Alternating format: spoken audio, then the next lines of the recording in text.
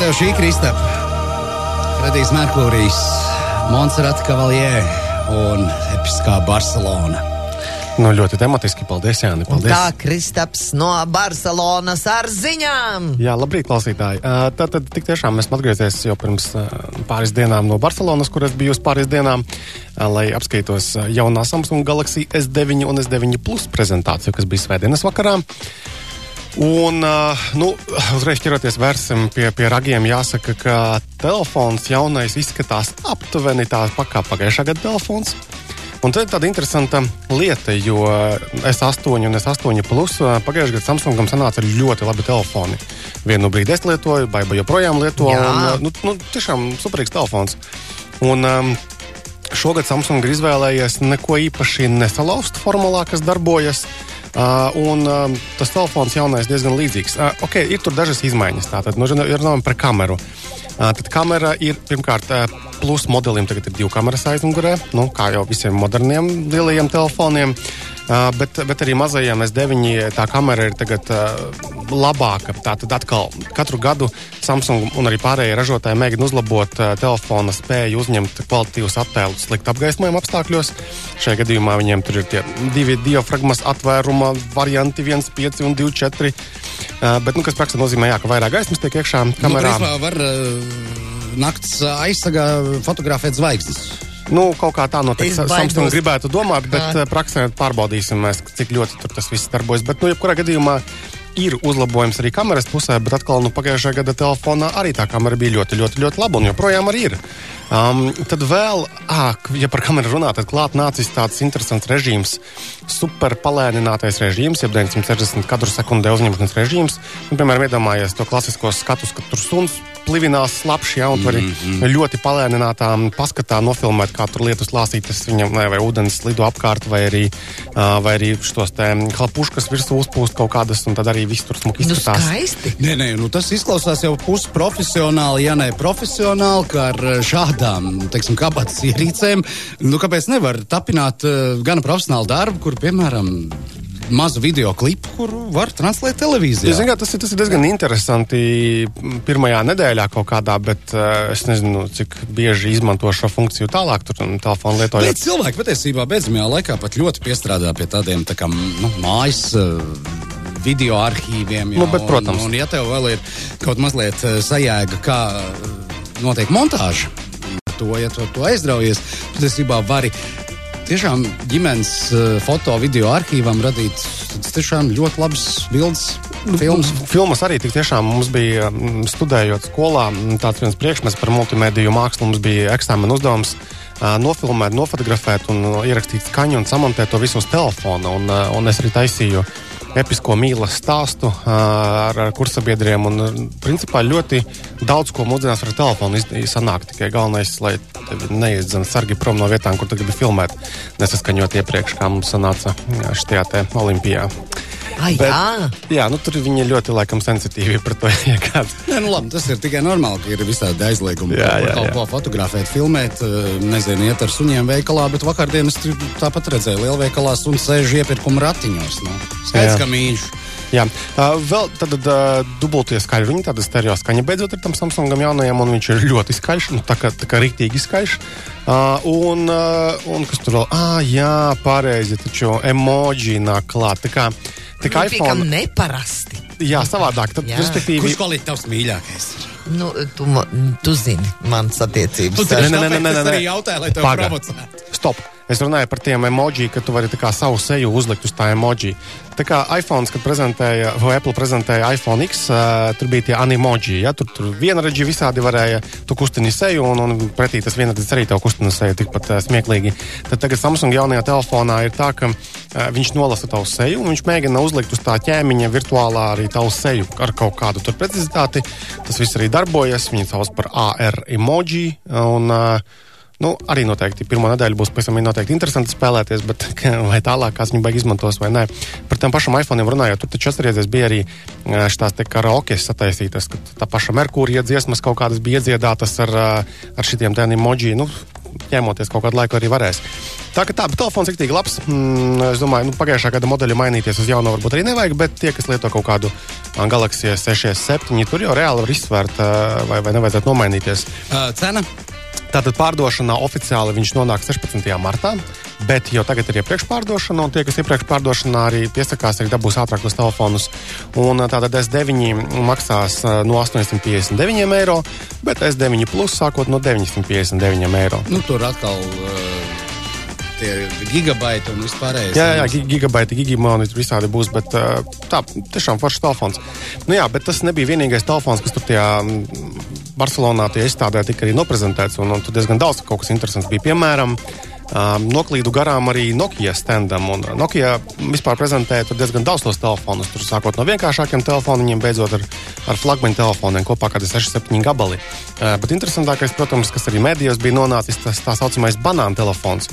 Jā, viņš jau ir kļuvis tāds, kā hits. Jā, atceramies, bija tātad to telefonu oriģinālo 8110 izlaida kaut kādā 96. gadā. Viņš arī bija paspējis norēgoties arī Matrix filmā. Vecākā klausītāja auditorijas daļa noteikti atcerās tādu filmu. Jaunatne varbūt Matrix īpaši nav skatījusies, bet mums ir sirdī tuva šī filma. Un tas ir tāds plasmasīgs telefons ieliekts ar tādu atbīdāmu vāciņu. Ja? Tādus mūsdienās īpaši neviens vairāk netaisa. Tā, kas kaut kādu atkal nostalģiju mēģina burāt un maksās kaut kādu 80 eiro plus mīnus, kad viņš te parādīsies mūsu pusē. Tas ir tāds vienkārši poziņu telefons. Ir arī čūskiņa iekšā, protams, ne tā oriģinālā, kas tur bija senos laikos, bet ne tik un tā. Un arī 4G atbalsts. Respektīvi, to telefonu varēs izmantot arī kā mobilās interneta piekļuves punktu. Redzēsim, cik tas ir praktiski, bet tīri pastilot apkārt jau var. Ja mēs atceramies, pagājušajā gadā Nokia izlaida atjaunoto 3110, tātad to modeli, kas ir viens no leģendārākajiem pasaulē visvairāk saražotajiem telefoniem, kas arī bija stilīgi izskatījās, darīt neko īpaši viņa nevarēja, maksāja vairāk nekā gribētos maksāt par to te funkcionalitāti, bet stila pēc jau noteikti ir varēja. Un es domāju, ka līdzīgi būs arī tagad. Tad, protams, Sony prezentēja jauno savu Xperia XZ2 un XZ2 kompaktu. Tātad atkal atgriežas mums kompakti telefoni. Maksās gan diezgan vaiprātīgus, tik ne 600 eiro, bet tie mums meklējam maza izmēra, tad maza ekrāna telefonu jaudīgu, tad tas būs diezgan laba opcija arī. Vienīgais, tad tu paņem to XZ2 rokās telefonu, un viņš viss ir spīdīgs nenormāli. Un, kad tu pastaigi apkārt par tiem telefonu standiem, tie izstādē, un tu secini, ka šogad pavisam noteikti izteikta tendence ir taisīt tos telefonus ārprātā nenormāli spīzdīgus. Tas ir vienkārši briesmīgi. Tā varbūt ir jaunās modas tendence. Tā noteikti ir jaunās modas tendence, un mēs mēģinājām tā kā objektīvi saprast, kāpēc tas ir tā. Un mēs nonācām pie tāda secinājuma, ka, pavisam dārgie telefoni, piemēram, tas paši Samsungi dārgie, iPhone dārgie, viņiem taču ir stikla aizmugures, un stikla aizmugures ir tāpēc, lai varētu nodrošināt bezvadu uzlādi. No metāla korpusā tu nevari telefonam nodrošināt bezvadu uzlādi. Un pārējie, kas nevar atļauties vai nevēlas šajā konkrētajā produktā taisīt bezvadu uzlādi, bet viņi joprojām grib būt spīdīgi. Un tad tev ir spīdīgās plasmasiņas, kas ķer pirkstu nospiedumus ārprātā un vienkārši izskatās atbaidoši. Un vispār slīd arī ārā no rokām, būsim godīgi. Tieši tā. Daudz slīdīgāki. Ir tīpaši, ja mēs esam kādām sausām rokām, kā tagad ziemā, piemēram, arī.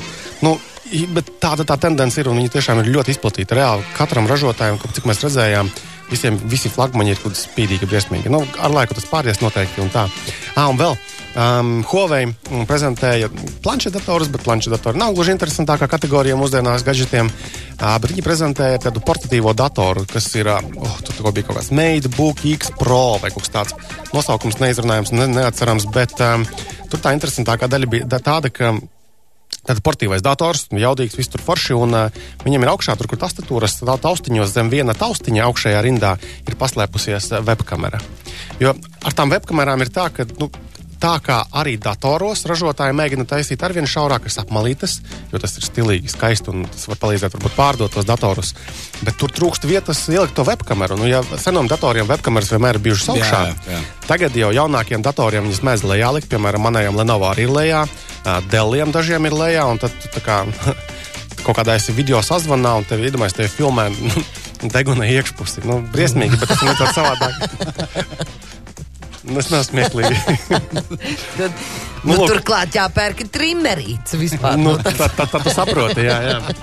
Lūk, un tagad tajā Huawei datorā tiešām taustiņu piespiedi, un tad attaisās vaļā maziņa poziņu, un tur iekšā ir kamera iebūvēta. Jā, es redzēju viņu, tu man liekas, bija jau kursorā to nofotografējis. Vispār izskatās diezgan dīvaini. Viņi kaut kā regulējās arī mazliet, ko leņķi. Man liekas, ka tur nekas īpaši neregulējas. Tu pats pieregulējies tai kamerai, principā tā ir, jā. Teiksim, ja viņi tur ir augšā vai apakšā, tu mazliet to ekrānu, bīdot, var tomēr to leņķi notvert, Tagad īpaši neko vairāk tad nepiebīdīsi. Es varu izstāstīt savu neseno pieredzi ar tehnoloģijām. Tad vienu nakti man uzrunāja Anglijā dzīvojošie latvieši, kur ir izveidojuši savu televīzijas tādu kanālu, bet internet televīzijas kanālu. Tevi arī, jā? Jā, viņi intervēja, tad Anglijas laikā viņiem bija 9 vakarā, mums 11, un viss tas ieilga, tāpēc, ka es nevarēju sakonektēties ar viņiem. Tad mans MacBook Pro kaut kā negribēja akceptēt to believe. Viņš tur pieprasīja kaut ko citu. Jā. Un tad es to visu darīju caur Samsung telefonu. Tad viss sanāca normāli. Viss, kas nesanāca manā datorā. Bet vispār tas laiks, kā iet uz priekšu, katrs cilvēks savās mājās var ierīkot televīzijas studiju. Sauksim viņu par televīzijas studiju, kaut gan tā jau vairs nav nekāda televīzija. Kaut kādā mājas studijā, jā. Mājas studija. Labi sasaucas kopā ar to ziņu, ko jūs runājat pirms kādas stundas. Jā, es tieši gribēju teikt, tur mazliet tikai uzmanīgi, ko tu filmē tajās mājās. Jā, tādā kaimiņa negribēs blakus dzīvot. Tad man bija kontakts ar 2 studijas vadītājiem un mani, un tad tur pārējie pieslēdzās to visu. Protams, ka ir mazliet dīvaini, ka tu caur mazu ierīcīti it kā uzrunā daudz cilvēks, bet, principā, jebkurš cilvēks, tiešām ir jāteic, ka viss ir iespējams un tev viss ceļi ir vaļā. Puiši tieši tā arī izdarīja. Vienā istabas stūrītī vienkārši izlika korektu banneri un viss notiek. Jā. Viss notiek caur manu mazo telefonu karmeriņu. Viss ir lielisks attēls, lieliska skaņa. Ieraksts kaut kur ir? Jā, viņi teica, ka ir arhīvs. Okay. Paskatīsimies. Es tev parādīšu, kā tas ir, bet, tu vienīgais gribēji pārbaudīt, kā tas ir kvalitātes ziņā, ja? Nē, dzirdēt arī tavas domas, protams, ko tur jau. Apple ir izziņojis, ka viņi ver vaļā medicīnas iestādes saviem darbiniekiem. Vai tad nebija jau līdz šim? Viņiem viss kaut kas ir bijis, bet tieši medicīnas iestādes laikam līdz šim nav bijušas. Sauksies AC Wellness, un acīm redzot, Amerikā tur tā diezgan čābīgi ar to veselības aprūpi ir, un lai ātrāk šo aprūpi saņemtu darbinieki, un tādēļ, lai viņi būtu veselāki, lai viņi varētu labāk strādāt, diezgan loģisks, man liekas, solis. Plus arī jauno talantu piesaistes gadījumā, man liekas, nevienmēr vairāk darbojas tas Apple zīmols, ka es gribu strādāt tikai un vienīgi Apple'ā. Tāpēc vienmēr ir jādomā arī lielajām kompānijām par kaut kādiem veidiem, kā tomēr pievilināt tos darbiniekus. Ja? Tā, kad redzēsim. Pagaidām tas ir tikai Amerikā, Santa Klārā, un gan jau, ka tālāk arī attīstīsies kaut kur. Ja runājam vēl par Apple, tad es tā precīzi neatceros, bet, ja mēs runājam par visādiem modernajiem vietāluņiem, gadžetiem, datoriem, tur diezgan tiek izmantot dažādi reti minerāli un materiāli, un tā mūžīgā problēma ir tāda, ka nepārāk ētiskos veidos šie materiāli tiek iegūti, kur mēs runājam par tiem... Tas ir vismazais tās par tiem asiņainajiem dimantiem. Jā, asiņainajiem dimantiem, mazajiem bērniem, kas lien šahtās pēc šiem retajiem minerāliem, un tur atkal ir tā sarežģītība, ka tādām lielajām kompānijām, kas ražo miljonos eksemplāru šīs ierīces, ir jāspēj nodrošināt milzīgus daudzumus šo te materiālu, kas pasaulē ir maz un pie tam atrodas noteiktās vietās. Tur Ķīnā ir noteiktas vielas un, piemēram, Āfrikā. Ja, tur, un tāpēc tā ir viena lieta, un, protams, lai neatrautos uz kaut kādiem reputācijas riskiem, ir jāmēģina rūpēties, lai tie piegādātāji tomēr neizmanto tur to bērnu spēkus, tur šahtās nemet viņus un tā. Un tad arī bija kaut kad nesenās nedēļās Apple arī paziņojis, ka viņi tur plāno, ka tik nopirkt kaut kādas ieguves vietas vai kaut kā vairāk ieguldīties un iesaistīties, lai tomēr kaut cik atbildīgā veidā droši uzņēmums spēj tikt pie šiem te materiāliem. Tāpat ir arī kompānijas, kas, piemēram, savāc šos te telefonus, man liekas, arī Samsung to dara, lai izņemtu laukā tos materiālus, zeltu un kaut kādas vēl citas lietas, kuras var izlobīt laukā no tiem gadžetiem lietotajiem, kurus varētu pārstrādāt tālāk. Ja? Jo tas ir arī milzīgs biznes pie tiem miljonu produktu apmēriem, un tas arī kaut cik atbildīgiem būtu jābūt arī mums, ņemot vērā, ka mēs telefonus mainām ik pēc pāris gadiem, kas ir agrāk, ja runājam, tā, kad bija tie podziņu telefoni, tad jau bieži tos telefonus maz nemainījām. Viņš darbojas un darbojas. Nu kā viņš gāja no paudzes paudzē, tētim vecs, bērnam jauns. Ja? Kaut kā tā. Labi, Kristap, mums laiks ir iztērēts. Paldies! Iespēja no Barcelonas un ne tikai šajā rītā, par ko mēs runāsim pēc nedēļas. Jā, tātad nākošajā nedēļā mums būs viesi atkal no mūsu partnera Tele2, kas atnāks pastāstīt par kādām aktualitātēm, bet arī šoreiz vienkārši viņi palūdza pieminēt tādu lietu. Tāda 16. martā norisināsies konference Cilvēku faktors, kuru Tele2 organizē kopā ar radītājiem pasākumu un atbalstīja 2. gadu. Un viens no galvenajiem runātājiem šajā te pasākumā Cilvēku faktors būs Tele2 lietu interneta vadītājs Rami Avidans. Un tad lietu internets ir visas tās ierīces, leduskapji, sensori, telefoni, datori, kas var spēj saslēgties kopā, lai panāktu kaut kādus labumus arī. Tāpēc arī patiesībā 16. martā varēs interesanti sekot gan mājaslapā, gan arī Facebook kontā šeit tiešraidē un skatīties, ko tad ir teikt šim Tele2 vadītājam šis IoT. Paldies, Kristap, uz tikšanos pēc nedēļas. Jā, patā. Atā.